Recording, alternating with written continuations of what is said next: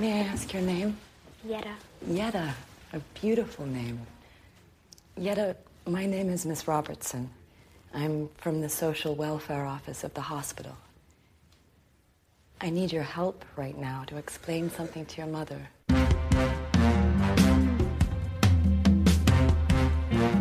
This is the Extra Hot Great Podcast, episode 40 for the week of August 11th, 2014.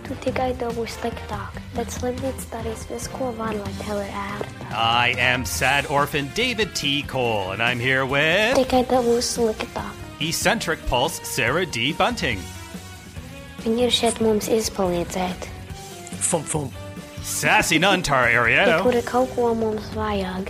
You are an attractive ambulance driver. And cocaine-addicted surgeon Alan Sepinwall.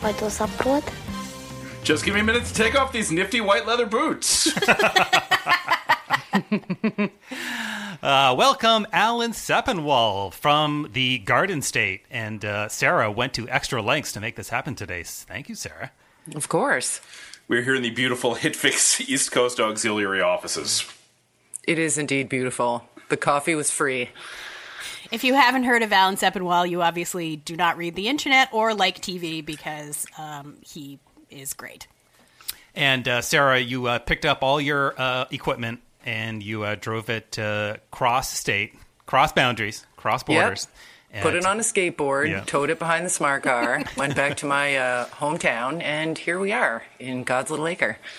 And some background, you guys have been friends for a long time. You've known each other. Did you meet in your hometown, or you just kind of figured out that you were both? No, we met actually recording a commentary track for TWOP that wound up never running. We did one for a Sopranos episode, right? Yes, it was for Pine Barrens. We were all crammed into my brother's little loft recording studio on Union Street in Brooklyn. And, so that never went anywhere, but we'd known each other before that. We just never Yes, yeah. We'd known each other online, but, meeting people in person, always nice and special. Aw. Guys. All right, so let's get into it, shall we? We have the Knicked to talk about. And, let's just listen to the music and try to talk about it, shall we? Ooh. That's not the real music from the show, though. Isn't it? Is it? Yes. Yeah, it is. It's really... This is he's leaving the whorehouse, getting in the horse-drawn carriage to, go to the hospital. This is this tangerine dream foolishness that's going on. So I like to, I didn't check the credits, but we sure... Couple skate in hell.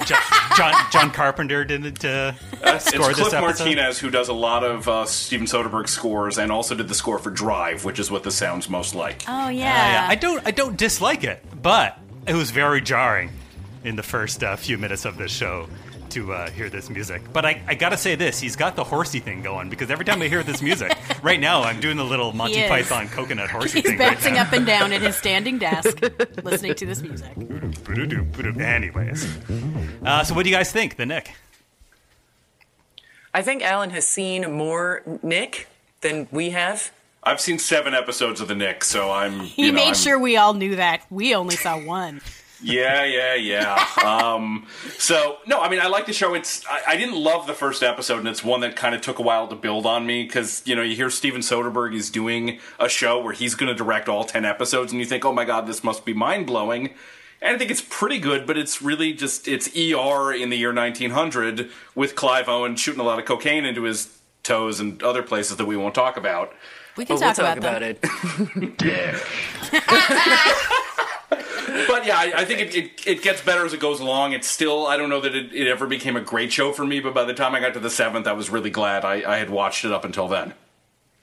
Well, here's my issue with it. It's that the barrier to entry for me, because our household does not get Skinamax, or Nickamax, or whatever we're supposed to call it now. So I'm not necessarily going to join the network in order to watch this. So it needed to be compelling enough for me to add that to my cable service, and it wasn't quite there because there was a lot of stuff I felt like I had seen before in other shows. I bet there are probably ways you could continue to watch it even if you didn't get Cinemax. I would never.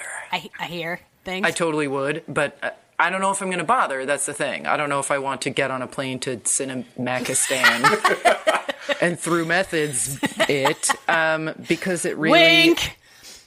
was kind of a 1900 house like 1900 House.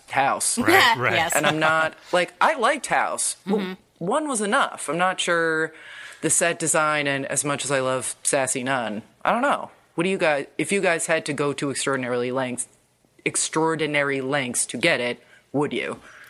I mean, the lengths that we would go to are not that extraordinary. Even I know how to go there now. But we do get Cinemax, which I mean, I don't even know why now that, other than that this has happened to start, because we've never watched any other original Cinemax show ever. I mean, I hear people really like Banshee. I've never seen it. I never watched that show, Brotherhood. I suppose they've probably had other original shows. Those are the only two that I can think of before this. Alan? Brotherhood, I think, was Showtime. Strike Back is their other one, which is awesome. Right. So, it's right up David T. Cole's alley in terms of, like, ass-kicking 80s style mayhem, but really well done. Okay. Interesting. Yeah, I think I've... people walking away from explosions. We got that kind of show. Yes, exactly. Perfect. And cracking wise, there are occasionally freeze frames after they high five, that sort of thing. Well, since we are legit Cinemax subscribers, I think that means we're entitled to Cinemax Go. So we could maybe. I was about to Max say Go. Cinemax Go, which is the Cinemax version of HBO Go, in which HBO said, if you guys end up sharing your passwords with your friends, we're not that worried about it. So maybe that's your through methods, people. If you don't get Cinemax, mooch off a friend who does. To watch I liked it well enough. I mean, I thought I commented in my first post about it that seeing a girl's boobs and merkin in the first 15 seconds of the show is maybe the fastest gratuitous merkin boobs shot in all of premium cable history, perhaps. And why is he even there? It's legal. Does he just like the couch at the opium den? Like, I don't get why he's there. Did I miss something? Well, cocaine is, I mean, I guess he would have his access to it, but I thought he was coming down in the opium den. Oh, from his high of the cocaine. He should have just had one of those original cocaine Coca-Colas. Refreshing. It's the refreshing high. Here's my problem with that is I am so sick of lead characters with drug issues. It is very expected. I'm done with it. Let's do something else. Let's figure something else out that makes them damaged goods, because the drug thing, we're kind of done. We have a whole series, Nurse Jackie, that is just that. And I feel like that is such a central point to that show that it sort of put a period on it for a while. That was, let's put it in the Disney vault of drug addict shows.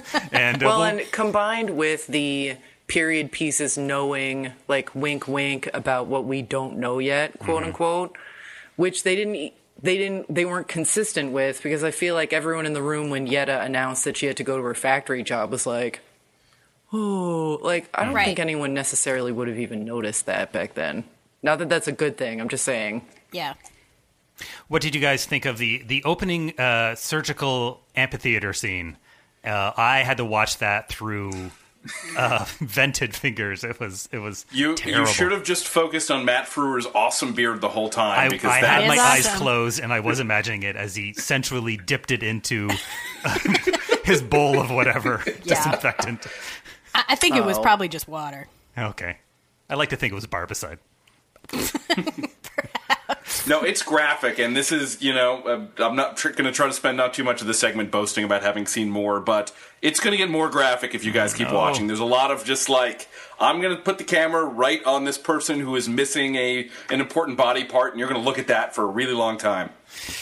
Yikes. Yeah, it is literally visceral. It is just disgusting. And because it's clinical, it makes it worse. Like, there's something about, an 80s, speaking about 80s action films, where the guy is, like, holding his own intestines after getting blown up by a grenade. That's, like, cartoonish. But in this setting, it's so much worse, and it's just, whoa, it just gives me the heebie-jeebies. What's really striking, too, is that, like, for all the other procedures that have become arthroscopic, and they can just send a little camera in there and then send you home 2 hours later, the cesarean is still the same basic horrible geometry of like having to cut a lady pretty much in half. Yep. Because the baby has not gotten any smaller. Like, you can put as many mini cameras in there as you want. The baby's got to come out. I mean, we in 2014 know 2 ladies who almost died in childbirth. Like. Within recent years, so it's still a pretty hairy operation. It gave me Prometheus flashbacks. that scene in Prometheus, which, Yeah. you know, the movie was whatever, but that scene was 100% pure horror. It was just terrible. And I was reminded of the gross, like, just how dirty it was in the VA hospital on Born on the 4th of July. Like, when Yes. they're changing the blood, like, the bottles that are filling up, and it's like, what is even the point? Like, I mean, last night on Botched, I saw a lady who got MRSA in her tummy tuck. So, you know, we can't get that smug about how far medical science has come, is all I'm saying. I have a question for you, Alan, since you have seen 7 episodes. How many? 7? 7. Screener privilege. dick. So, you know, because they have a pretty wide cast of characters, how quickly, he says, knocks on wood, do we sort of lose the focus on Clive Owen's character and start to expand, you know, the characters that we're looking at in the show? Fairly quickly, there's a lot, as you might expect, about the Andre Holland, the Black Doctor character, Yep. struggling to adjust, and it's a weird sort of balance where it's like you want to be have historical fidelity to the fact that this is a really racist period, but you don't want to spend the entire season with everyone just being assholes to him. Right. So they juggle that well enough, and it eventually gets to a really good place and a really interesting place. They do a lot with the ambulance driver, Cleary, who I liked, and the nun, where the two of them interact a lot. So there's some of that. There's some of the blonde woman, Cornelia, who's on the hospital board, and she gets involved with a lot of cases. So some of the characters become good. There's others I could really do without, like the hospital administrator with the glasses, who you're going to learn an awful lot about his personal life as time goes on. So about the ambulance driver and the nun, in what episode do they start knickerbocking? And, you know, so they're going to fall in love. And so what is that, like 3 or 4, Alan? What are we talking? Spoilers. Okay. I will just say it's a lot more complicated than what you're thinking it is. Oh. All right. All right, so Clive Owen's tiny mustache, boner side or not? Not really. No? Still highly would. doable? Yeah, I still would. Okay, Sarah? The mustache was not the lady boner killer. Was it the boots? You shoes? hate It the was boots? the cocaine that I kind of was like, you know. And then they don't even show. I was like, well, boo. Okay. Nope. Does Meek Nurse get interesting, Alan? Yes, she does. That is Bono's daughter, by the way. I know. Yeah, Yes, Eve Houston, I believe, is her name. it is. She gets more to do. The Kentucky accent never really gets any better than it is in this one, but she... Eventually, by the time you get to episode 7, because I've seen 7 episodes, you start to realize, okay, maybe I see what Steven Soderbergh saw here, besides a chance to get free U2 tickets for the rest of his life. I thought she was good in Enough Said. She was she played James Gandolfini's daughter in that movie. I thought she was good in that. Oh, doing yeah, a, I didn't even doing recognize a her from regular that. American accent, not particularly regional. Yeah. I think I'm going to keep watching. I'm kind of a sucker for this time period. I don't know. I just love... anytime you can stick an old advertising sign on a brick wall that I can kind of think, you know what? I was totally thinking that about it when I was watching. Yeah, I mean, that's today's ghost sign. Coal nip. Yeah, exactly. Same kind of reason I stuck with Boardwalk Empire for as long as I did, even though I think that show never reached its potential. But I'm just kind of a sucker for anything from like the aughts through to the 40s. I just kind of it is Dave Nip. Yeah, the stuff we're watching right now is very like aspirational office porn for me and Dave separately, where Dave has the Nick. I like the gentleman's studies part of it, and Tara I likes like the white, clinical... stark austerity of Yeah. Nina Sharp's office at Massive Dynamic while we've been doing our Fringe rewatch. Yeah. Yeah. Yeah, I mean, Sarah, it does feel a little bit like Soderbergh, maybe hasn't watched a whole ton of modern TV and is thinking, ooh, this is going to be so exciting, and it's really not. Well, and the rich groundbreaking. benefactor threatening to pull major upgrades is also something we saw on House with Chi McBride. So, I don't know. I mean, that doesn't mean you shouldn't do it again. There's only so many stories, blah, blah, blah. But Right. I kind of was like, is everything going to be recycled from Princeton Plainsboro, or... I mean, if we can't get a Behind the Candelabra full-length series, I guess this is a good enough substitution. Sarah, if a Max Go password happened to come your way, would you continue to watch? Then I would continue to watch. Yes. Good to know. Maybe Guys, it will. Who's to say? We figured it out. It's a crazy, We did it. crazy world. All of us together, we saved the Nick. All right, and now a word from the upcoming game time. Spend a day with Christy Brinkley on the next Maury. Oh, Jesus. Tonight on Hard Copy, IRS agents caught on tape. The agents claimed this businessman threatened them, and they had to throw him in jail. It's really a horrible experience. Horrible. But the surveillance tape tells a different story. And now the businessman is turning the tables on the tax man. IRS, I got you. Good All one, right, Chet. and now it is time for Olivia Kwan, our 6-year-old correspondent, to catch us up on the latest Face Off.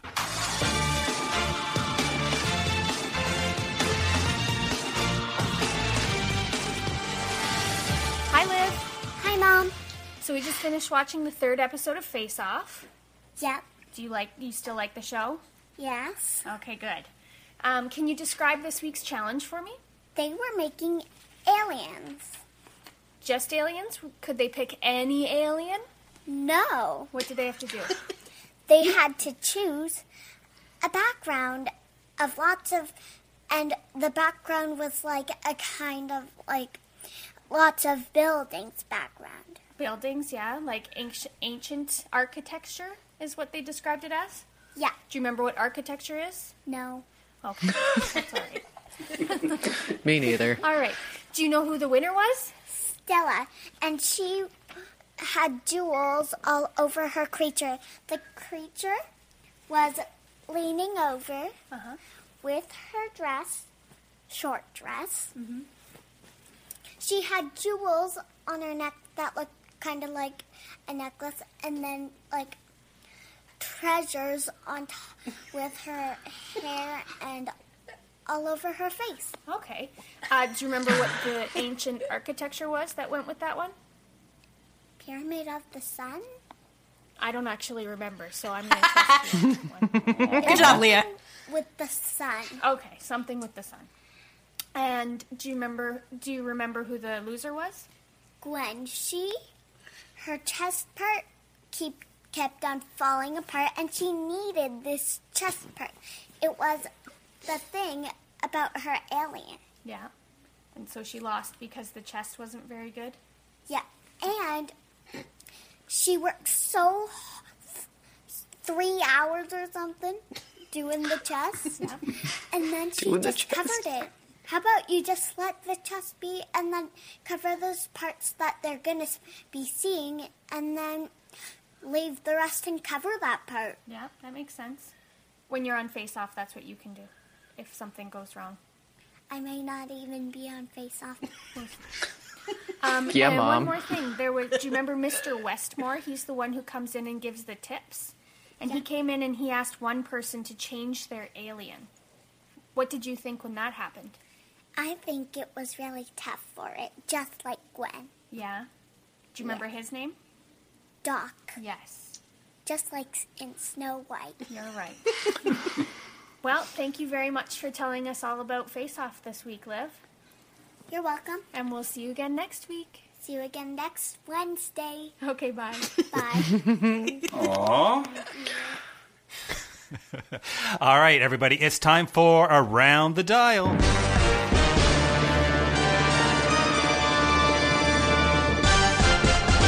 All right, everybody's going to bring a TV show they've been watching to the table, and we're going to throw it to Alan. What do you got? Starz had their own historical drama debut over the weekend. That was Outlander. It's based on, apparently, the series of popular...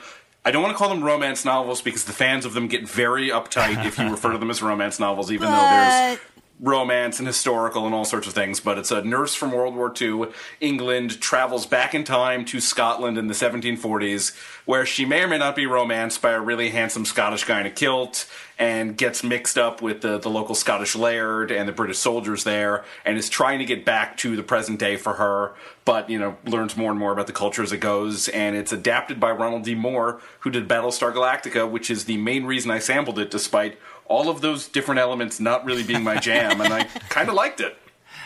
And you have to remember to call it Outlander. And how many episodes? Is not very good. And how many episodes of this have you seen? In this case, Dave, I've seen 6 episodes. Only 6. Not quite Nick, Who'd you piss off at Stars, Alan? Jeez. Yeah. I everybody who's into it seems to be really into it. Even Tara watched this show. I haven't actually watched it yet. I saw a promo for it, and then I recorded it. Oh, okay. And you recorded it. Why exactly? Do you remember why? The promo is kind of sexy. Yeah. I'm not made of stone. No. And also our commentator, Matt Debenham, wrote a very convincing post about it, which went up on last Friday. So I invite everybody to check it out on previously.tv, and he will be covering the show this season. Yeah. That was fairly convincing, actually. I never would have even considered it. And then I was like, okay, I won't run from a room in which it's being watched anymore. Yeah, I mean, the first steps. episode's a little slow. There's kind of a when are we going to get to the fireworks factory of it, because it's like almost 40 minutes until she travels back in time. So there's a lot of her and her husband in the 40s just going on a vacation or whatever.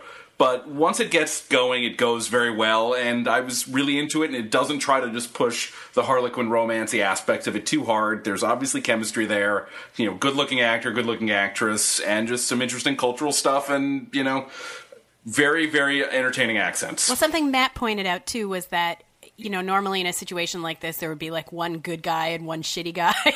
And in this case, both of them seem like equally viable options, which actually, I think the way he described it is the show treats us all like grown-ups, which I appreciate that. Would you agree with that is the case? Mostly, except the thing is her husband in the 1940s has an exact look-alike ancestor who's a redcoat, and he's a complete dick. Oh, no! Yes. Is that he's just Tobias a complete Menzies? monster, so the fact that he has her husband's face starts to tilt things in the direction of the hunky guy in the kilt. Gotcha. That's Tobias Menzies, right, from Rome? Yes, and he's really good as the redcoat and less good as the husband. The husband's kind of boring, but overall, he's a good guy. It's like they don't try to dump on him before she goes back, and the smart thing they do is they kind of recognize that he's not going to be as glamorous as the Scotsman, so instead they also make it about the fact that she's a very independent woman for the 1940s, and therefore wants no part of being in the 1740s and needs to get back as quickly as she possibly can. Well, it sounds very compelling. I'm into it. So they're going to take a second stab at a Dirk Gently TV series. They tried one a few years ago with, what's his name from episodes, Tara? The guy? Stephen Mangan. Yeah, he played Dirk Gently. This is a couple novels that Douglas Adams wrote, which are my favorite of his books. I like them more than Hitchhiker's Guide to the Galaxy.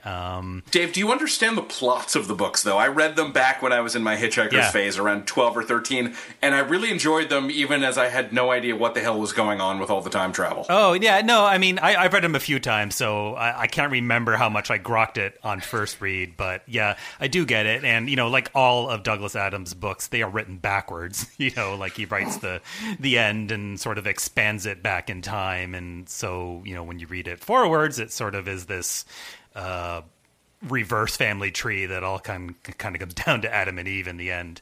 And I got him, and I loved him. The first one is very bizarre, just sort of like a lot of everyday events and how they all connect, including a sofa he can't remove from his stairwell, a lost cat, and all this sort of stuff.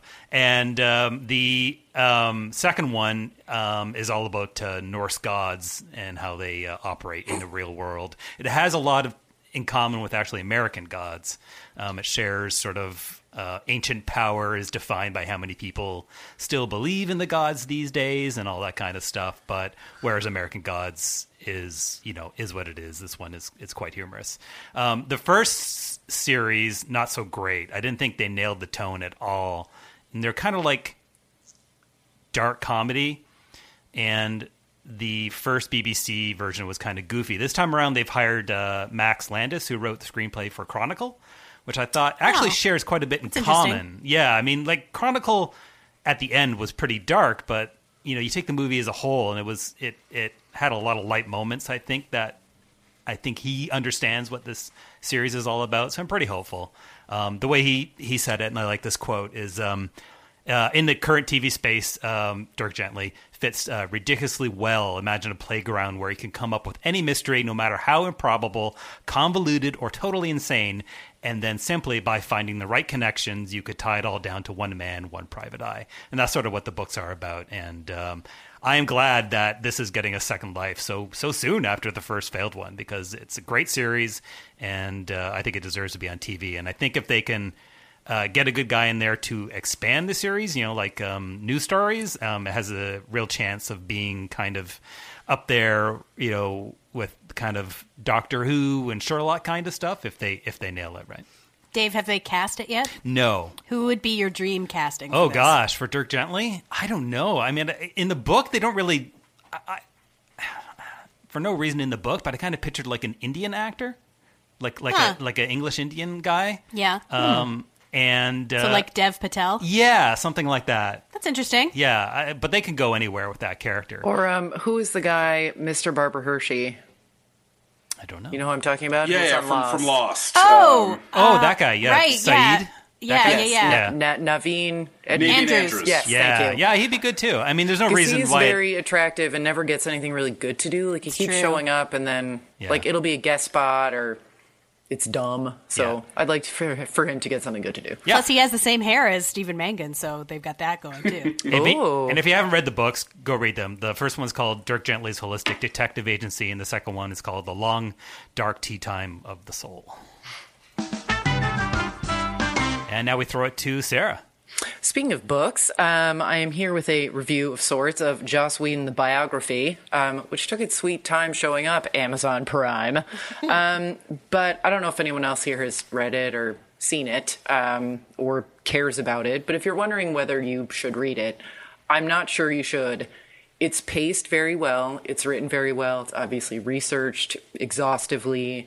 She got a lot of Amy Pascal's the author. She got a lot of access to people. But I sort of wonder who the book is for, because it both under-explains like certain conflicts, which I think the audience for the book is really interested in, like on the set of Buffy or when Charisma Carpenter was let go from Angel or what have you. And then it over-explains certain references. Like I think that you don't need like a full sentence explaining what breaking a story means for people who would be picking up this book. Again, it's well written, and I don't think she needs to gin up like conflict or criticism where none exists, but it is a little bit, there is this tendency sometimes to not hagiographize, but to give this like hero's journey to Joss Whedon and act kind of like his early struggles with Buffy the movie and stuff like that, or he wasn't blacklisted in the 50s. The movie didn't quite come out the way he wanted, and he was still pretty young, and I think things went pretty well for him. And I'm just not sure who it's for, because it's like, here's a list of ways in which Joss is great, and there's a couple of factoids in there that you might not know. Like, I was not aware that he was born Joseph. I'm sure everyone else knew that. In short, like, if you don't know a ton about him or about most of the franchises he's done, I think it's a worthwhile read. Again, very well written, and a lot of work obviously went into it. I'm just not like, I don't think Joss newbies would pick it up, and people who've watched all the franchises and paid attention to his career, it's kind of superfluous. So if you were thinking of buying it in hardcover, I wouldn't. Sorry. Just get somebody's book go password and just read it for free.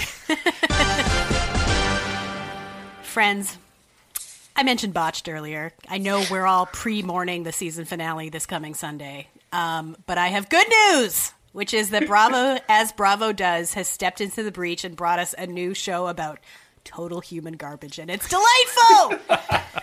It's actually just called Extreme Guide to Parenting. It airs Thursday nights at the weird time of 9:30, considering it's an hour long. It's basically, look at these fucking freak parents, and then steps back and lets you judge them. What more do you want? Nothing, that's what. Yeah. The first episode was... A horde? Pardon me? A horde, maybe? Oh, I'm sure there'll be a hoarder at some point. I think every episode follows two families. At least the first one did. And one was the two gunkles that are known from Tori and Dean. Sarah? Okay. What's a gunkle? Gay uncles. They're the gay uncles of Tori and Dean's kids. Gunkle? I don't like that word. I don't care for it asking, either. Dave. Yes. Anyway, so they adopted a kid, and their whole thing is like they're super dupe. They're like on her all the time. They're helicopter fathers. So they were whatever. The other one was, her name is Shira. She has her own line of Diva Mama aromatherapy sprays. Ugh. She lives on Long Island. Wait, do they tell you what some of the scents are? No, but you can go to her website because she has one. Yeah, probably not going to happen. One of the first things she says is, and I'm reading this so I get it exactly right, my parenting style is eco-kosher, shamanistic, organic, natural, and for highest and best good. Need I say more? No. I can't wait for the rest of the season. I'm very excited. Please join me in watching all these fucking freaks. Because as much as I love judging everyone, and I do, there's nothing as a non-parent that I love judging more than terrible parenting. And this is a meal to sink your teeth into. Wow. Yeah, that sounds like the most Tara thing ever. Eco-kosher meal. As you were doing that description, I was trying to figure out if the headphone cord was long enough for me to strangle myself with it. She's also gluten-free! I was making myself a necklace out of IUDs.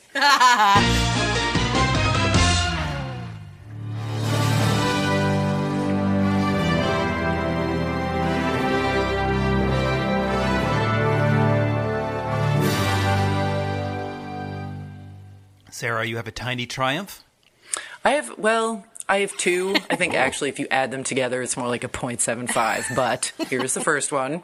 I wrote a Suddenly Everywhere about Billy Magnuson, who was on The Divide as a possible suspect and was sort of semi-creepy Marcus on The Leftovers, not this past episode, but the previous one. Yeah, he was great in that.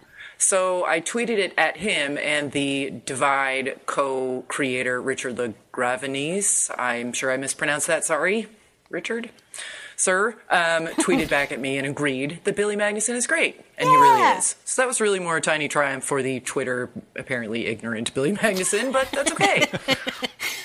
Number two, and this is not really a triumph, it's like a that Restaurant Startup, which is still a show that's still on, and I'm still covering it. Love for it. The 8 people, not including host Joe Bastianich, who still care. The Bonza brothers, the brothers Rudolph, appeared on our forums, which I urge you all to check out, because Indeed. this does happen from time to time with the BizDev Nerdfest shows that I cover, to announce that there was a lot that we didn't see on the show and blah, blah. Defensive, it was the editing, blah, but they said that my analysis was, and I quote, on point. Ooh! Nice.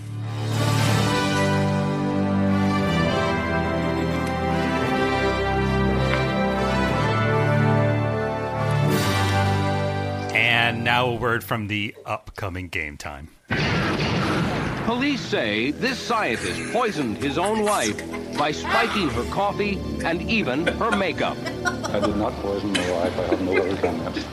They say he kept meticulous records. The more eyeliner she wore, the worse she felt. I doubt a bit that he tried to poison her to get her out of his life. Is he wrongly accused, or is he Dr. Poison? Why can't he be both? Come on. I'm terrified of this Game Time right now. I'm so excited. Everyone in so this room grimy. is now done. Domer! Domer. Wait, let's try that again. Here we go. Everyone in this room is now Domer. Domer. No. Keep going. All right, Tara, explain to us why we are all Domer this week for having watched Under the Dome. Here's what happened on the last episode of Under the Dome since our last recording. There was a giant dust storm in the dome. How does the dome have weather? It's a dome. Everyone was concerned about this because if there was too much dust, it might clog the porous dome, which is now porous, I guess. I don't understand how anyone hasn't suffocated under the dome yet. In addition to that, they've now that they've solved the food problem because of the hoarder, thank God. Thank you, hoarders. The diner is still operational. I don't know if people are paying for their food there or what kind of system has been worked out. I assume it would be barter, because why would anyone need cash? Hasn't come up at all. They're clearly running stoves and coffee makers and stuff, and yet there's only candles on the table. Why? And then, in addition to that, getting back to the dust storm, to solve the problem, they needed to build a windmill and then rig it up windmill?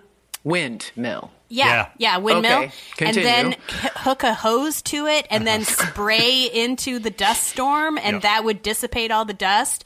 So they built a windmill in 5 minutes, and they rigged it up no problem 1 minute later, and it solved the entire problem of the episode in 32 seconds. But not only that, they explained it as if the whole enterprise, the apparatus that they built, would be like a patio mister you find, in LA or something like that. Yep. But really what they're doing is they're putting a fire hose next to a farm windmill, right? Yeah. And windmills don't create wind. They harvest it. And basically what would happen is that water would bounce off each arm of the windmill and then fall and make a big puddle at the base of the windmill. Are you an engineer in a dome? But wait, that's almost what they show with the graphics. Like the graphics that they created for this scene don't actually show misting.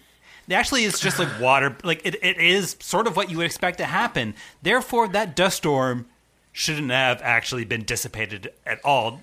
Putting aside the fact that wouldn't work at all anyways. But assuming that somehow the magical properties of a proper mister would have solved this. Are you calling engineering-related shenanigans on Under the Dome, Dave? Well, furthermore, I am. The only person inside the dome that is actively trying to mitigate dome life at all or fix anything or try to get them out is the high school science teacher who has had her students before the dome came down working on a remarkable number of projects that are very, very handy for them to have practiced on before the dome came down. Anyway, then at the end of the episode, they've fucking gotten the glowing pink egg out of the lake where Julia threw it in the season finale for no reason. The peg. They all held their hands over it and it swam up. We even got an egg's eye view of the 4 fucking idiot Scooby gang standing in a boat looking at it. The booby gang. Yeah. So they bring it back to the dead girl's house, and then the pink stars fall, and then Drownsy, now known as Melanie, looks and sees like an outline that the pink stars have created of this obelisk that has been a thing since the season premiere, and then she's like, oh, that obelisk is from my hometown. Doesn't say what her hometown is! Like there's huge. Why are you waiting so long to let out this information? Everything has only taken place over 2 weeks. Fucking advance the plot. What is wrong with the show? Well, it makes no sense. Tara, I gotta ask you. Yeah. I know why you're watching the show. Yep. Why is anybody else watching Apparently the show? they're Why not. are the ratings still as good as they are for this piece of crap? But they're dropping. Like, they've hugely dropped since last season from what I've read. So I'm hoping, I'm touching this wood table with both hands, that they get bad enough that even CBS is like, look, we can have NCIS Dubuque and it would do better than this shit. That's what I'm praying. I feel like after you watch this show, if you didn't like Lost, you still sort of have to like give the Lost writers an apology. You really do. Because like as bad as that show got, at least they had some kind of overarching idea, even if it didn't all work. Exactly. Like this really is just like, what about if this week there was lava? Like, if anything could happen and it makes no sense. Are we done? Yeah. Okay. Whew, yikes. All right, that music means it's time for the canon, in which our guest submits a particular episode of a series for consideration into the Extra Hot Great Canon. And making his case this week, Alan Sepinwall, what do you got for us? Well, I thought about, you just mentioned Lost. I thought about trying to do the constant from Lost, but I figured, no matter how good a case I made, that was going to be an automatic loser. So I didn't want to die on that particular hill. Instead, I'm going to discuss one of my favorite episodes of perhaps the greatest sitcom ever, Endless Slumper from Season 1 of Cheers. We talked today about how most new sitcoms take time to hit their stride. The Office and Parks and Rec, they both had bumpy first seasons. Brooklyn Nine-Nine needed about a half season to figure all its characters out. And even something like Louie was a lot better in its second year than in its first. Cheers is one of the exceptions to that idea. It has one of the best comedy pilots ever made. And though the show would become much more popular in the Kirstie Alley years, most of the longtime fans, plus a lot of the people who worked on it, would call that first season by far the best. The world, the tone, and the characters were all fully formed from the start, particularly streetwise bartender Sam Malone and pseudo-intellectual waitress Diane Chambers, whose on-again, off-again romance is still being imitated by TV comedies today.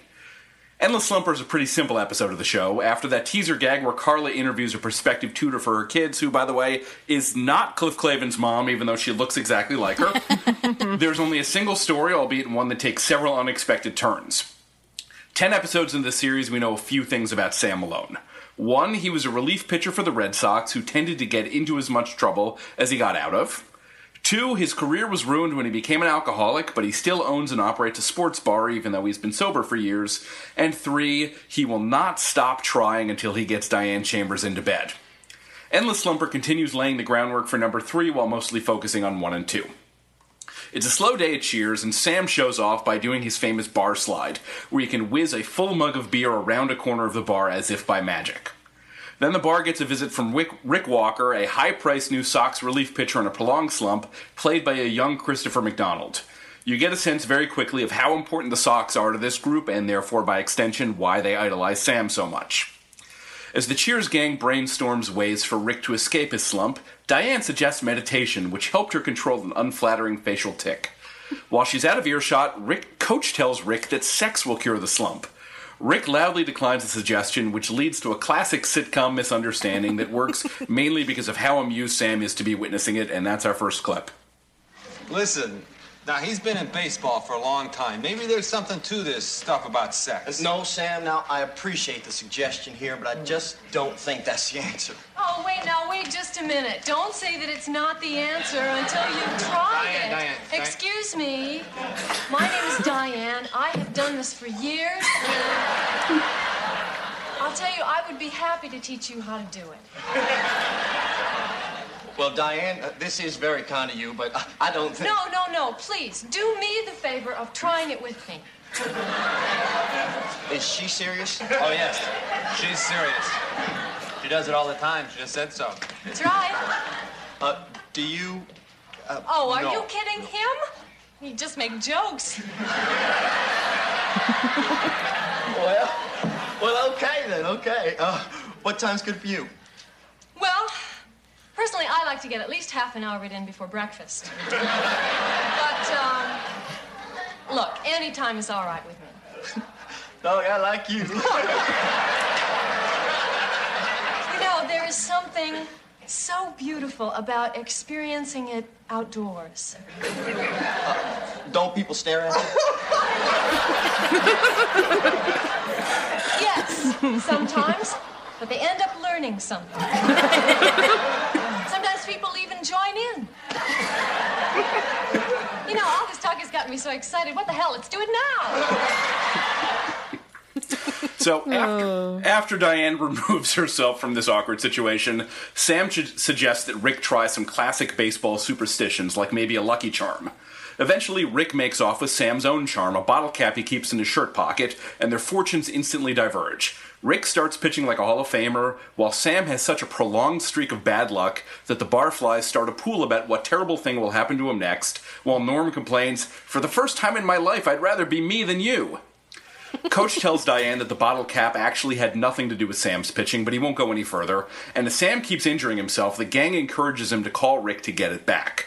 The problem is that the Sox are playing, and the game winds up going deep into extra innings until finally everyone has gone home but Diane and an agitated, desperate Sam.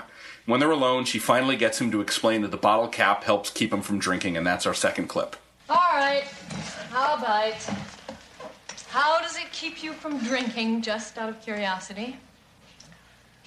It's the cap off the last bottle of beer I ever drank. The last anything I ever drank. I remember holding on to that bottle cap during some pretty rough nights. I mean, I'd wake up in the morning and I'd have its imprint in my palm. I mean, it was flat because I was squeezing it so hard. When I was tempted to have a drink, sometimes I'd look at the bottle cap and it would stop me. That's a pretty great little bottle cap, huh? You want to know something really crazy? The last couple of nights I have really had an urge to have a drink. Rick finally calls back from the Fenway clubhouse and confesses that he lost the bottle cap on a road trip to Kansas City, sending Sam into a full panic. Diane can see that he's on the verge of having a drink, and that's our last clip. Come on, Sam, let's get out. Go home. I tell you what, even better, let's just talk, you know? Well, what are you going to tell me that I haven't heard 100 times, huh? Oh, come on, Sam. It's important that you not be here tonight, huh? You don't want to be in a bar. Where am I going to be tomorrow night? And the next, and the day after that, huh? I'm going to be in a bar, right? But you're going to feel better tomorrow. No. No, I'm going to feel better tonight. Okay, here's an idea. Why don't you watch me get drunk? I'll get real sick. Sam, no. Don't. Just don't. Sam pours a tall, foamy mug of beer, stares at it for what seems like forever, and then, to Diane's relief and the audience's delight, slides it around a corner of the bar before pocketing the new bottle cap as a replacement Lucky Charm. He apologizes to Diane for making her so upset, and she insists she's fine, even as we can see that her facial tic is worse than ever before we roll the end credits, a light note to end what had been a pretty dark few minutes. This isn't the most famous episode of Cheers, nor is it the funniest the show ever did, though I always laugh at a lot of it, like the clip with Diane and Rick, or Coach singing Muzak into the telephone to make Cheers seem like a classy joint, or Norm keeping track of how long the game has been going by counting his empty beer mugs. What makes it canon-worthy, in my opinion, is that final scene, and what it represents about both Sam and about the Sam and Diane relationship, and also about how the show could take such dramatic turns when the moment called for one. The idea of a recovering alcoholic running a bar could have just been played for cheap laughs, but Cheers took it seriously, and it took its main characters seriously, and it wasn't afraid to do a scene like this that's almost entirely dramatic. Sam's more than just a guy trying to get into Diane's pants at that moment. Diane is more than just the snob who enjoys fending off his advances. He's in pain, she wants to help him, and Ted Danson and Shelley Long are just dynamite in that sequence. And it builds to this payoff that was so surprising and such a relief the first time I saw it, when he explains about the new bottle cap, and then funny when we get one final payoff to the gag about Diane's facial tic.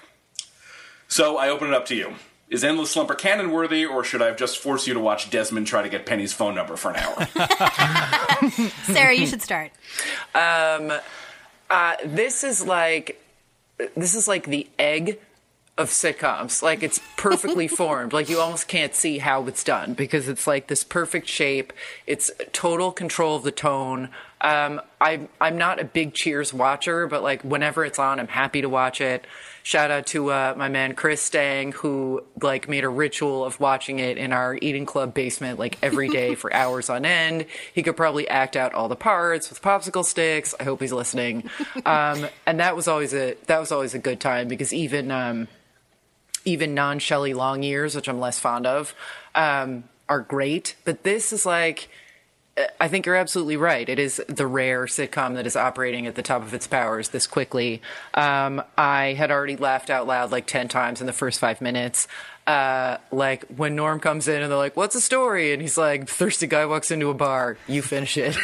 Like there's something like that with him, at least one thing, like in every episode. And I love just his little bits and how everyone on screen is having a fantastic time. Like a little bit of it is breaking character, like breaking the fourth wall, but it's like everyone's just really enjoying working with this writing. And, I thought the bit at the end, like I said, that is really control of the tone.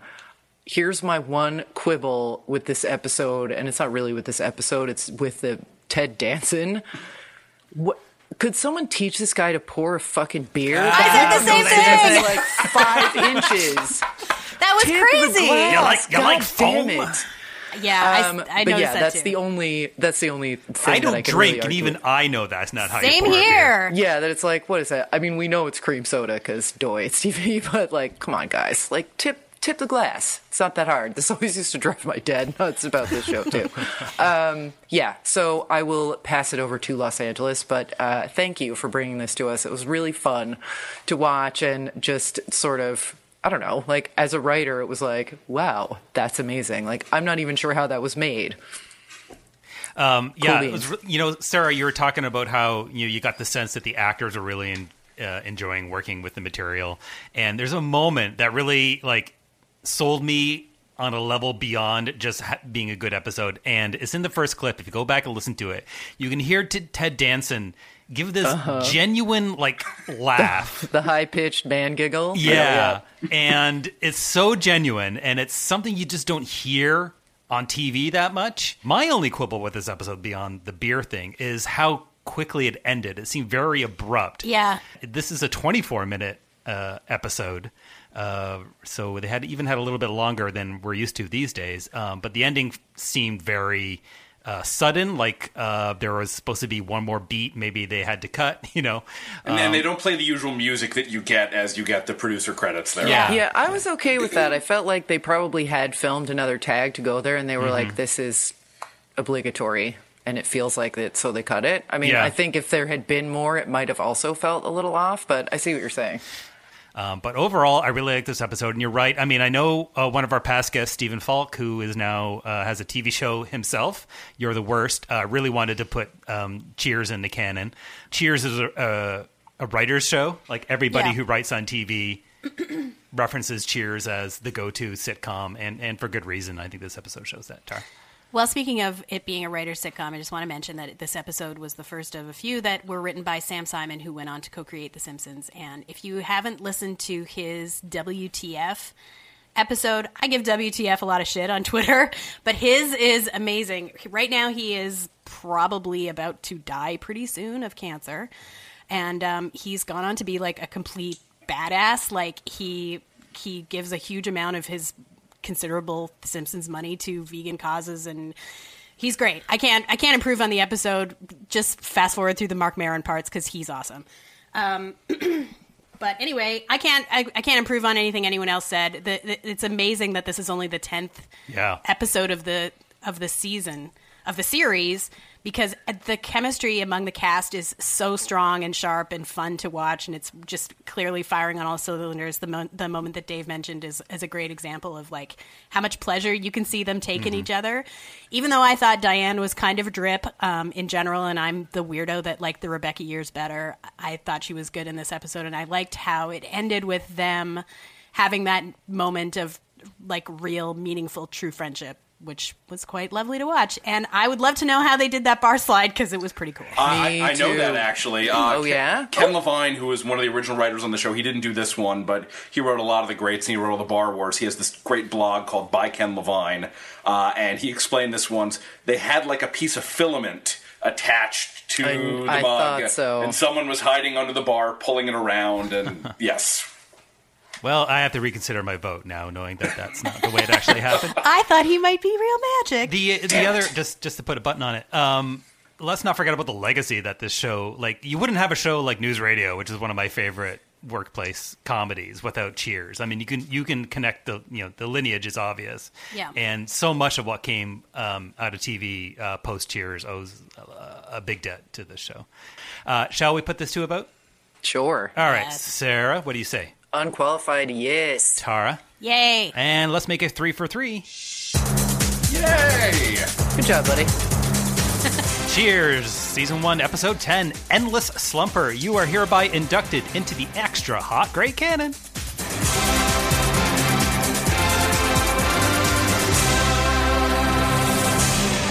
And now a word from the upcoming Game Time. By day, they wear suits and ties, but at night, it's Wranglers and 10-gallon hats. It's having the right attitude. They're cowboys with an attitude. There's nothing like a guy with a great butt and a pair of Wrangler jeans. No one can deny that. Love a winner. Yeah.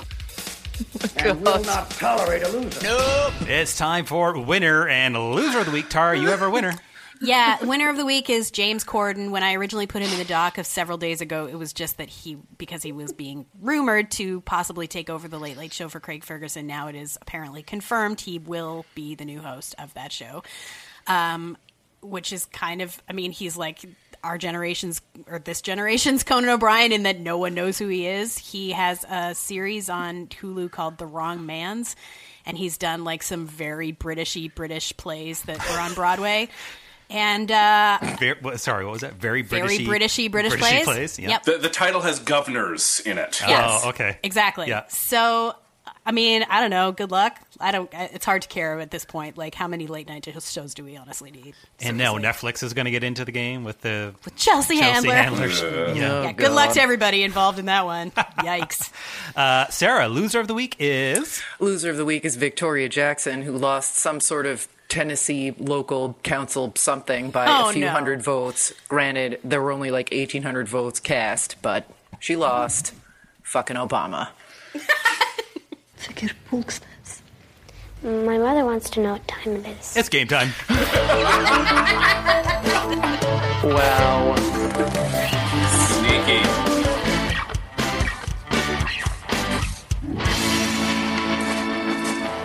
All right, everybody. This is the ninth game time of the season. Just a reminder that the season ends when somebody reaches 5 points, and that could happen today because Tara is currently at that threshold with 4 points. Value guess close behind with 3 points, while Sarah has 1 point. Yay! You and I are the only things standing in the way of you're the best, Sarah. That's right. So, we heard some hard copy clips. Anybody want to hazard a guess on what we're doing today? Does it have anything to do with God? Hard Free copy? Jones? No. No. That's just for you, Dave. Today, we are following up our totally rad 80s theme song quiz with the decade that brought us hard copy, the 90s, the most extreme 90s TV theme song quiz. Oh, nice. God. Are we ready? The rules are simple. I will play you a snippet of a theme from a TV show from the 90s, although a few started in 89, but they're mostly associated with the 90s. And you're going to tell me the show. So that it is easier for everybody at home to play along, please do not answer till I am done playing the clip. Okay. If it is your turn, however, and you want to sing along, please do. Who knows what that could get you at the end. Oh. All right, and now we're going to throw it to the person in control, choosing initiative, better known around these parts as Picky 3000, to see who's going to go first. We will start with valued guest. All right, so that means Alan goes first, and then we'll throw it to Sarah, since you guys are in the same room, and then back to Tara. Are we ready to play Most Extreme 90s TV Theme Song Quiz? Yes. Let's do this thing. Here we go, Alan. In 5, 4, 3, 2.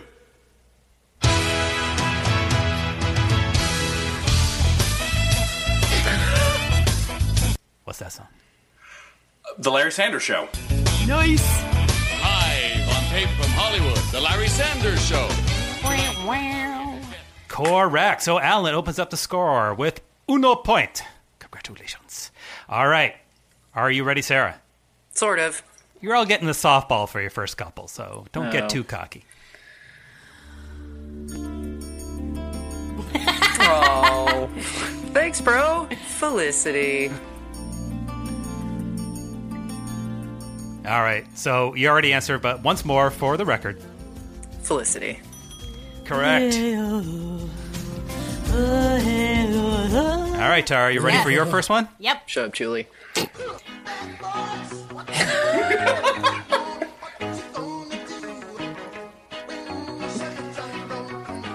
Bad boys. What you gonna do? What you gonna do? I anticipated it. How embarrassing. Tara, what do you think? It's Cops. Good for 1 point. I really wish there were a video feed because the Jersey contingent was yeah. chair bugging Oh, out. so was everyone. Epic chair here, too. dancing over here. I don't think it's possible to not chair boogie when that song comes on. Alan, here's your second theme. Okay. Oh, Picky.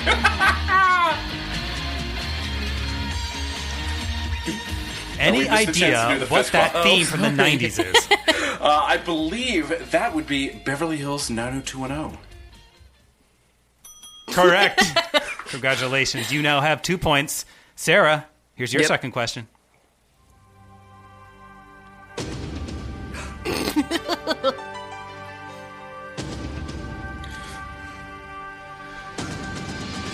Some people stand in the darkness.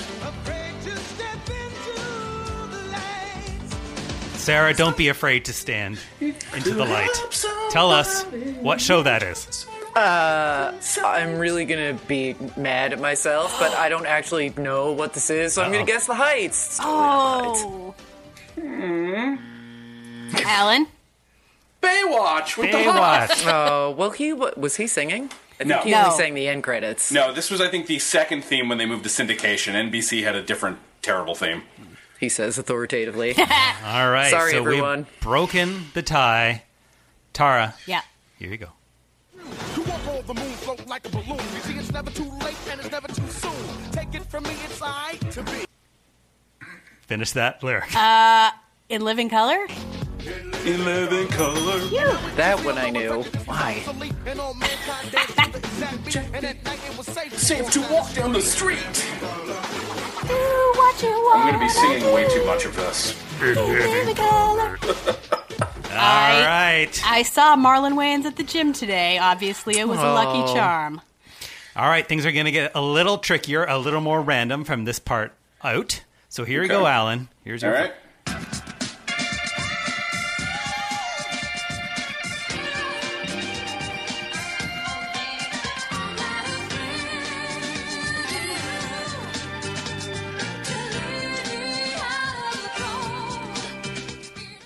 What's that show? I have no idea. I'm going to guess. Let me think here. It sounds like some kind of CBS procedural. Mm-hmm. Interesting. Let's say... I would have said sitcom about black ladies, but I also don't know. All right. I'm just going to go Hat Squad. I know it's not the Hat Squad, but why not? That is Nash Bridges. Oh. We were both way off. Thunk it. Oh, no, you weren't. CBS procedural. Yeah. Yep. Do you remember, Tara, that time Yes, we were I at do. Prebica Yes. in Marina Del Rey? Yes, and I'm sure this is the 17th time you've told the story on the podcast. Excuse me. All right, saying. Sarah, here's yours. I guess we won't be hearing that story, Nash Go Bridges ahead. fans.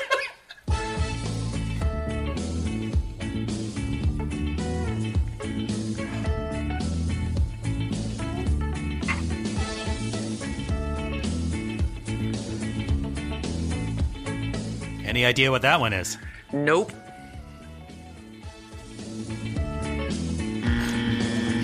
Anybody? Parker Lewis? Parker Lewis Can't Lose is the Wow. right answer. Sorry, friends. I used to like that show. And now the Coob is on. He was on bridge. that. The Now he's on the bridge. Yeah. All right, Tara. Here you go. Yep.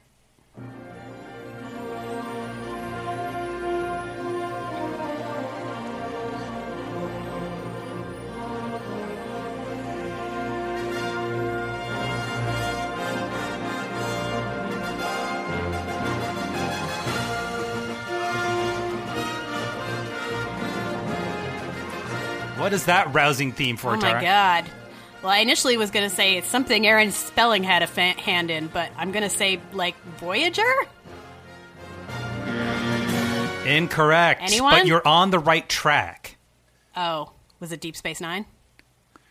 Closer, but not correct. Babylon 5? No, you're all on the right track. It definitely was inspired by the Star Trek Babylon success. That is NBC's answer, Sequest DSV. Oh, sure. Oh. Yeah. All right, this is my favorite theme on face value. I hadn't heard it before, and it's kind of great, even though the show may not be. Who's to say? Here you go, Alan.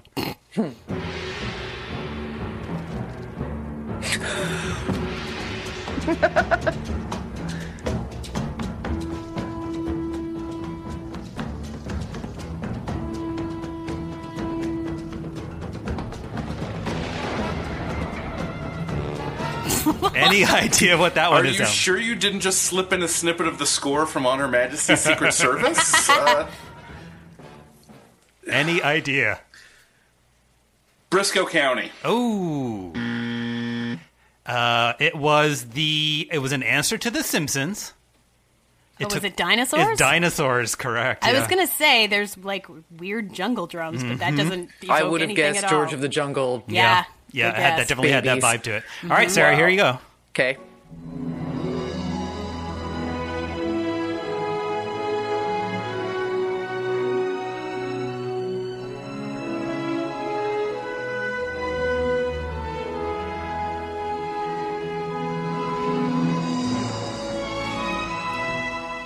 What's that theme, Sarah? Wow, soaring strings. I'm not sure, but I'm going to guess Touched by an Angel. I like that guess. That was a good guess. Let's see. I have no idea. This show featured a medical professional. Oh, that's funny because I was And going to not say... the usual kind. This feels like something where people ride horses, I almost said. Uh-huh. Is it Dr. Quinn Medicine Woman? It is. It is Dr. Quinn Medicine Woman. Right. Tara. Yeah. Little House MD on the Prairie. Yeah. Yes.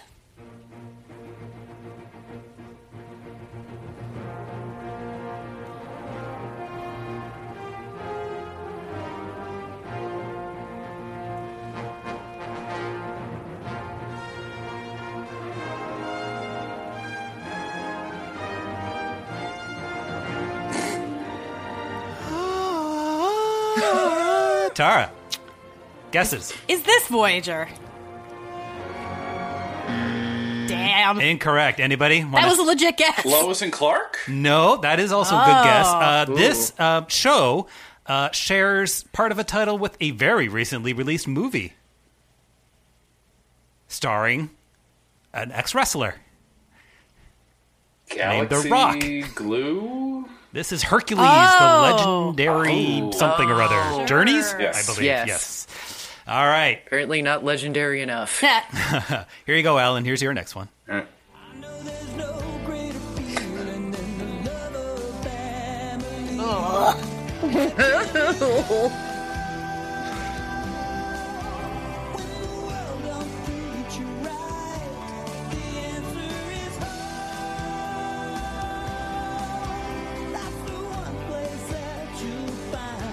Complete that lyric for the song title.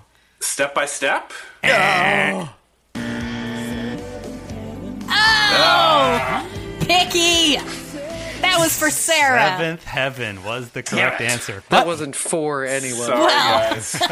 Here is Sarah's.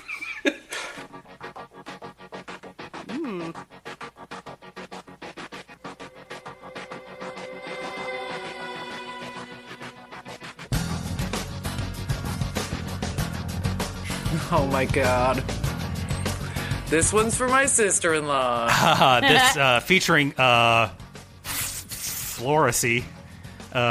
What is this theme for, Sarah? What? Nothing. Charmed. Yeah. Nice. Not right. This is a Smith song, right? Yeah. Yeah. But I also thought this was in The Craft, which if it was true, this is very shameless of Charmed to use it. 1 point. Yes, that is the Smith song, but that's not Morrissey singing that particular version. Correct. All right, Tara, here you go. Okay. Last one before the first score break. Okay.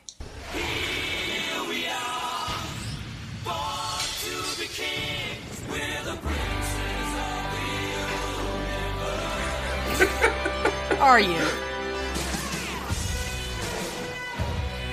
All right, Tara, I will give you the additional clue that I have removed a large preamble from this theme. A large preamble's missing from this. But what's the show? Any guesses? Players. Nope. If you saw the movie, you would have realized that a movie version and the TV version of this share that theme. Which is? Highlander? Highlander. Oh! I saw the movie. Well, you didn't see it enough. I guess I You didn't didn't see it watch hard right. enough with your eyeballs. Well, and guess your what, ears. guys? It's very exciting because we have a three-way tie. Nice. At what? We each have 2 points. Okay. All right. We're going to ease into some easier ones now. Oh, that'll be nice. So we're going to, get some highs and some lows. I Sure. don't want you to get too frustrated or complacent. Here you go, Alan. Here's your next one.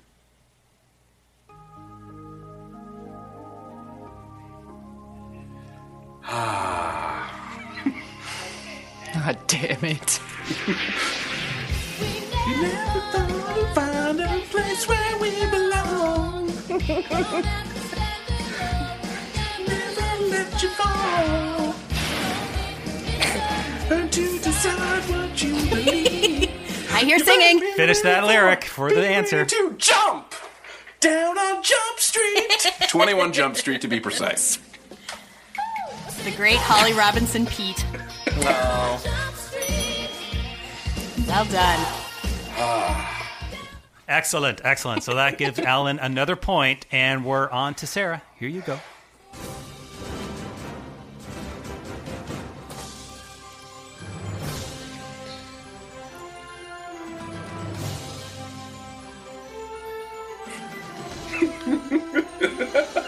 From the 90s, another rousing score from the 90s.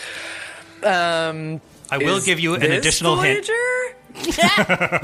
All right, you've answered incorrectly, but I will give you an additional hint. Already mentioned in Game Time as an incorrect answer. But not Voyager. Not Voyager. Babylon 5. Nope. Anybody? Is that Lois and Clark? Nope. This That is The Deep Space Adventures Nine? of Briscoe County Jr.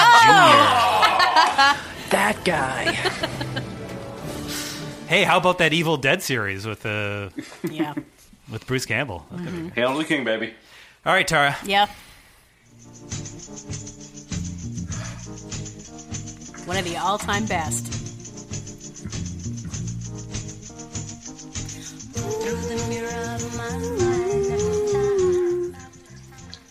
I see reflections of you and me. Reflections of the way life used to be. Reflections of the love you took from me. All right, Tara. I think you might know this. What's the show? China Beach. That's good for 1 point. Well done. And good singing. Thank you. This is knows? the kind Better of than car mine. singing you could enjoy if you were standing on Beverly Boulevard earlier today. All right, Alan, here's your next one. Okay. Good one. I was waiting for this one. So 90s. Painfully 90s. I'm typing away in my journal as I'm listening to this. All right, what's that show? Doogie Howser, MD. Correct, sir. Very correct. Whoops. Oh, let's hear it again. All right. It's not good enough to hear it twice. No, it's not. Sarah. Yes.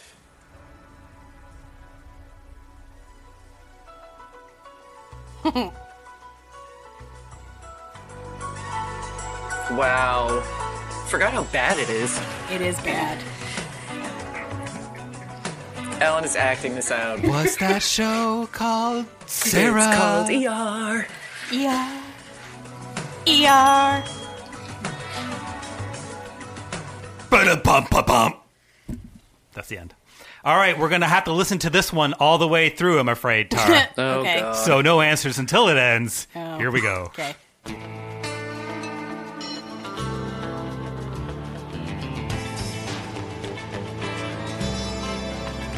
In the eyes of a ranger, the unsuspecting stranger. Well, that's not fair. No, it's really not. Wrong from right. There should be some sort of fact against this. Obviously, Voyager. Upon you.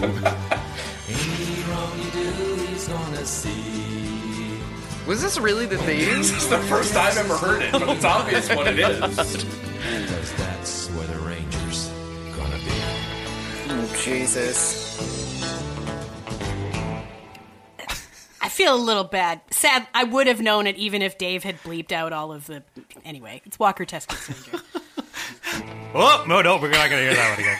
The most lucrative thing Paul Haggis has ever done was create I'm Walker sure Texas that's Ranger. true. Okay, Alan, here you go. Picky. I'm sorry, Sarah. Are you? A little bit. No, that's not on my desk right now, but... All right, I think everybody knows this one. Yep. Alan, what's that show? You don't need to be brain crack out to know that this is my so-called life. Correct for 1 point. All right, Sarah, here Yep. you go. Thanks, Vicky. Another one of the all-time best. What's that show, Sarah? That's Freaks and Geeks. Fuck yeah. I suspect I know what the next song's going to be. Let's see. You are probably incorrect, but it is a tough one. Tara. Yeah.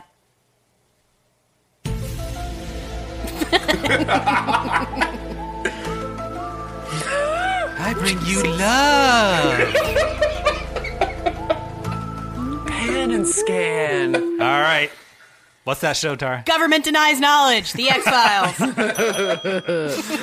All right, Alan. Here is your last question before the next score break.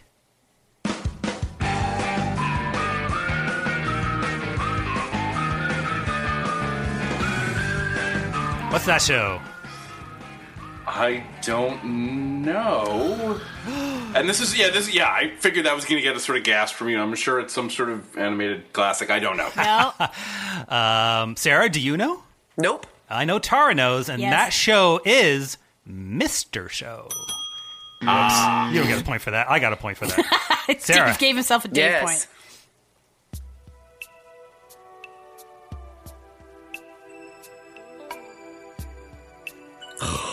Wow. Oh. Uh-huh. Yeah! Shirtless Grancho opened the fridge. Yeah, boy. Melrose Platz.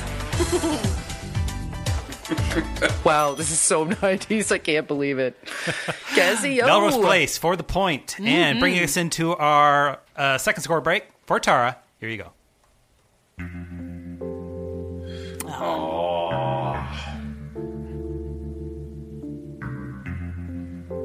Am I supposed to be singing along? Yeah, sing the lyrics.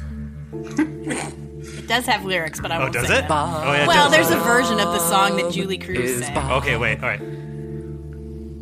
Northwest forests. I wish I'd worn my saddle shoes today. Yeah. All right, Tara, what's that show? Twin Peaks. Twin Peaks is Just correct. added this to King of the Mountain, actually, this very song. All On right. behalf of John Ramos. Sorry. That's tomorrow's King of the Mountain? Could be. Oh, okay. All right. Looking forward to that. All right, let's hear them scores, Tara. As we listen to Still extremely those tight. scores. Yes. Alan and Sarah have 5 points each. I have 6. Oh, okay. So here we go. I think you all have 5 questions left. So definitely anybody's a game. Here we go. Back to Alan. Here is your theme.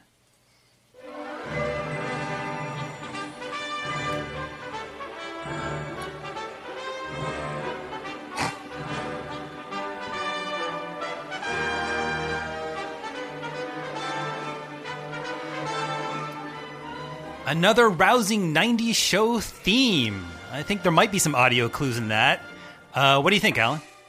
God, it's not the Lois and Clark theme. That was what I was thinking. All right, it feels like it's some sort of CBS sitcom that I'm going to be mad at myself for not knowing. I'm just going to say Lois and Clark for the hell of it until I finally get it.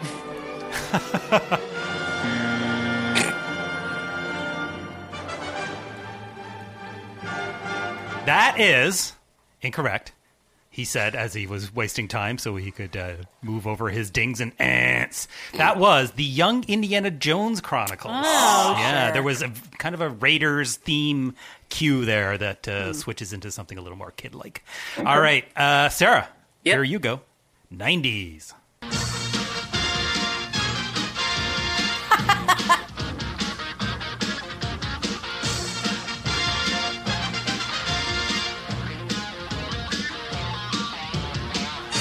Wow. What do you think, Sarah? Any ideas?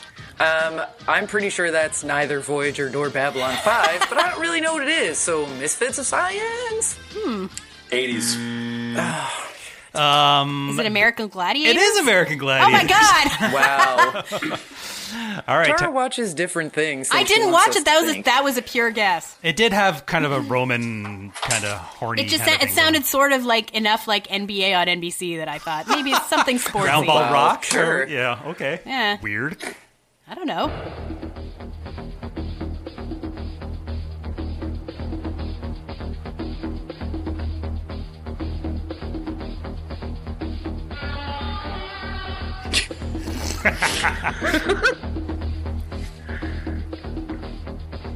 It kind of just goes on like that for a while. I was gonna say do something. It just did again. 90s. What the fuck was on in the 90s? I have no idea. Okay, I get it. What is it? Stop vamping. Tears of Rage, Tara. Tears of Rage. Oh, is it America's Most Wanted? Correct. Oh. That was America's Most Wanted. All right, That Alan. is one vampy theme song. Back to Alan. Here you go.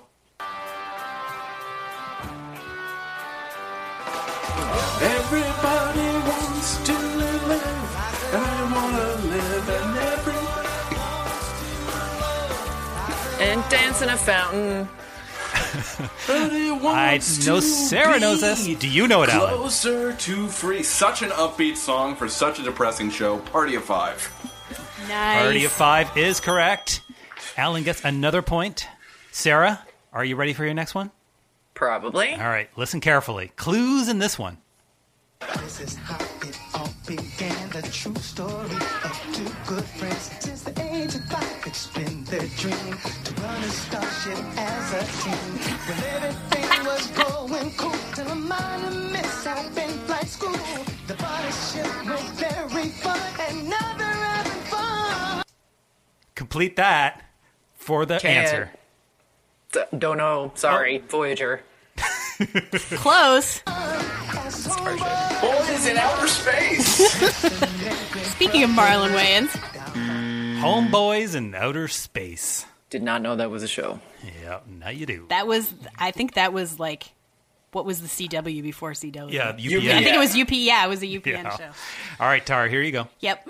This is my favorite show because it is my show. If this was your show, you'd probably... Oh, God.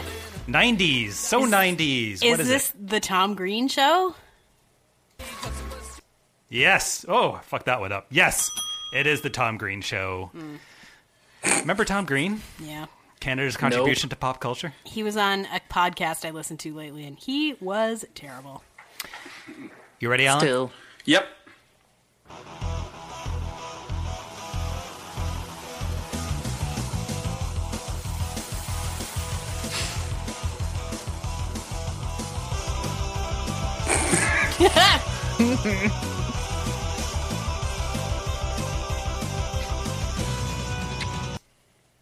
The Eddie Van Halen story?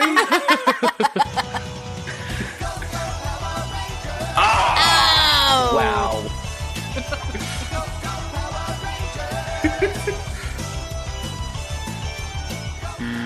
All right. Starring Sarah's favorite Felicity actress.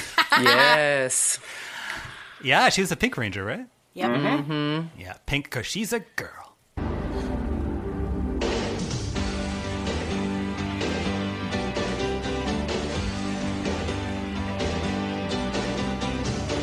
Days of sunshine, tears and rain, precious memories of years gone by. Eyes of darkness, fear and pain. All the Do you recognize that voice? Oh, is it me? Yeah. I recognize the voice. I don't know who that is. I don't know the show. Voyager. Incorrect. It's not Voyager. Anybody? Is it Dave's World or something like that? No, it's not. Randy Alan? Newman, but I don't know the show. Yeah. No, I knew it was him. Yeah. Monk Jr.? No, it's an infamous show. It's a police show. Oh, so then it's not The Secret Diary Public of Desmond Morals? Pfeffer. No. Cop Rock? Cop Rock. Oh! Is it really? Randy Wow. Newman. Damn. Under the Gun is the name of that. Oh, my tune. God. That's right. Oh, Tara, boo. ready? Yeah.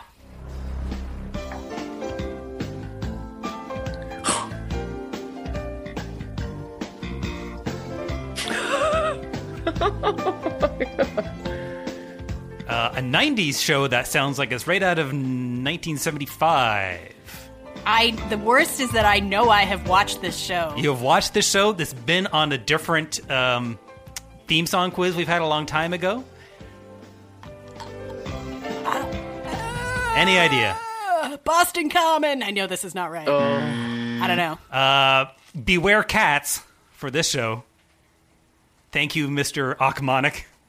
Oh, Alf. Alf. Yeah, that's the theme to Alf. Wow. Isn't that so weird? Yes. Jesus. Alan, you ready for yours? It feels like it should be like Sure. Caroline in the City or something.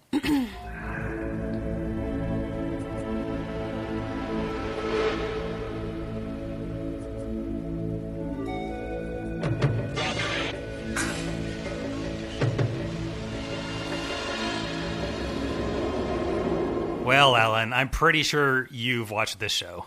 Dave, thank you for putting the bullet out there. That is Homicide: Life on the Street. That is correct. That is Nice. correct, yeah. All right, Sarah, ready for yours? Go. Yep.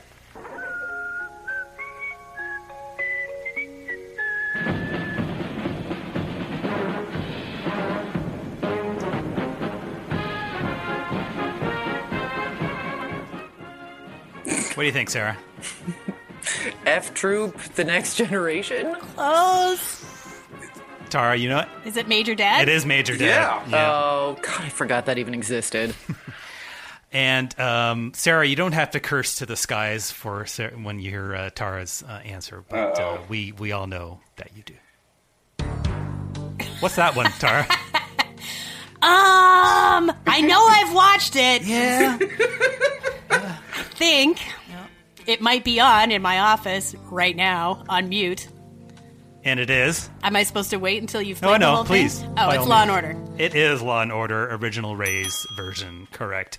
All right, here is everybody's last question. Let's just get a score break, see where we lie. I think I'm one behind. You are correct. Sarah has 5, Alan has 7, I have 8. All right. Are you ready, Alan? Okay, this is the game here.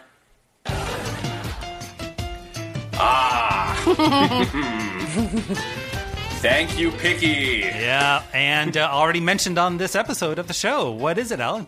That would be News Radio. Yeah, it would. Correct. All right, so we now have a tie. We have a tie as it stands right now. Sarah, are you ready for your last question? Sure. Aww.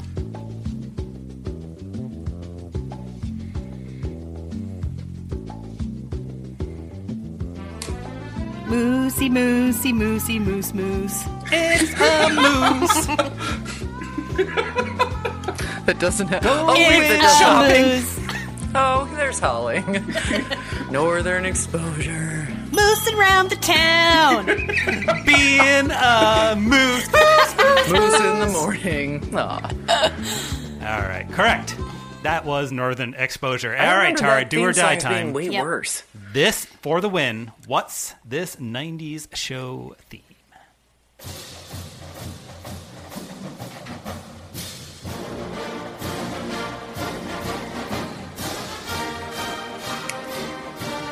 It's another rouser of a theme. Tara, for the win, what's that show? That's Coach! That's Coach!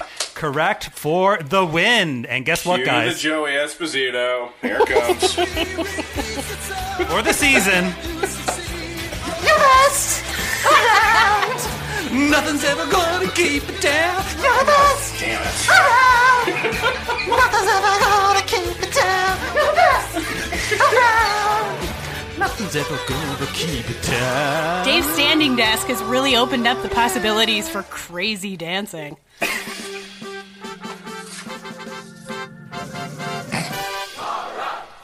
Congratulations, Tara. And Congratulations, Tara. that was a Thank you. hard-fought win. Thank you very much.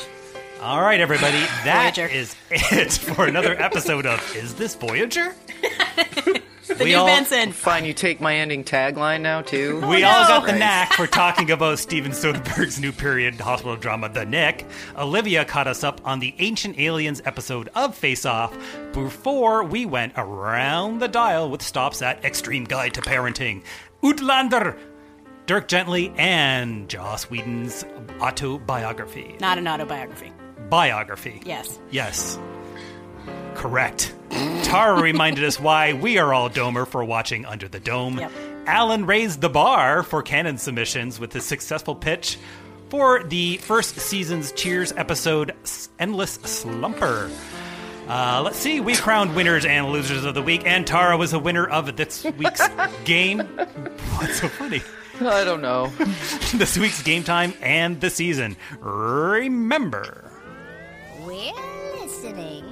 I am David T. Cole. On behalf of Tara Ariano, Just gonna have a baby. What could go wrong? Sarah D. Voyager Bunting, It actually is my hometown.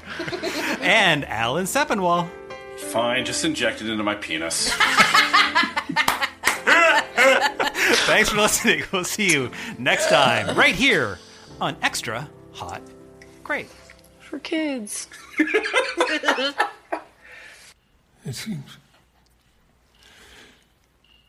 It seems we are still lacking. I hope, if nothing else, this has been instructive for you all.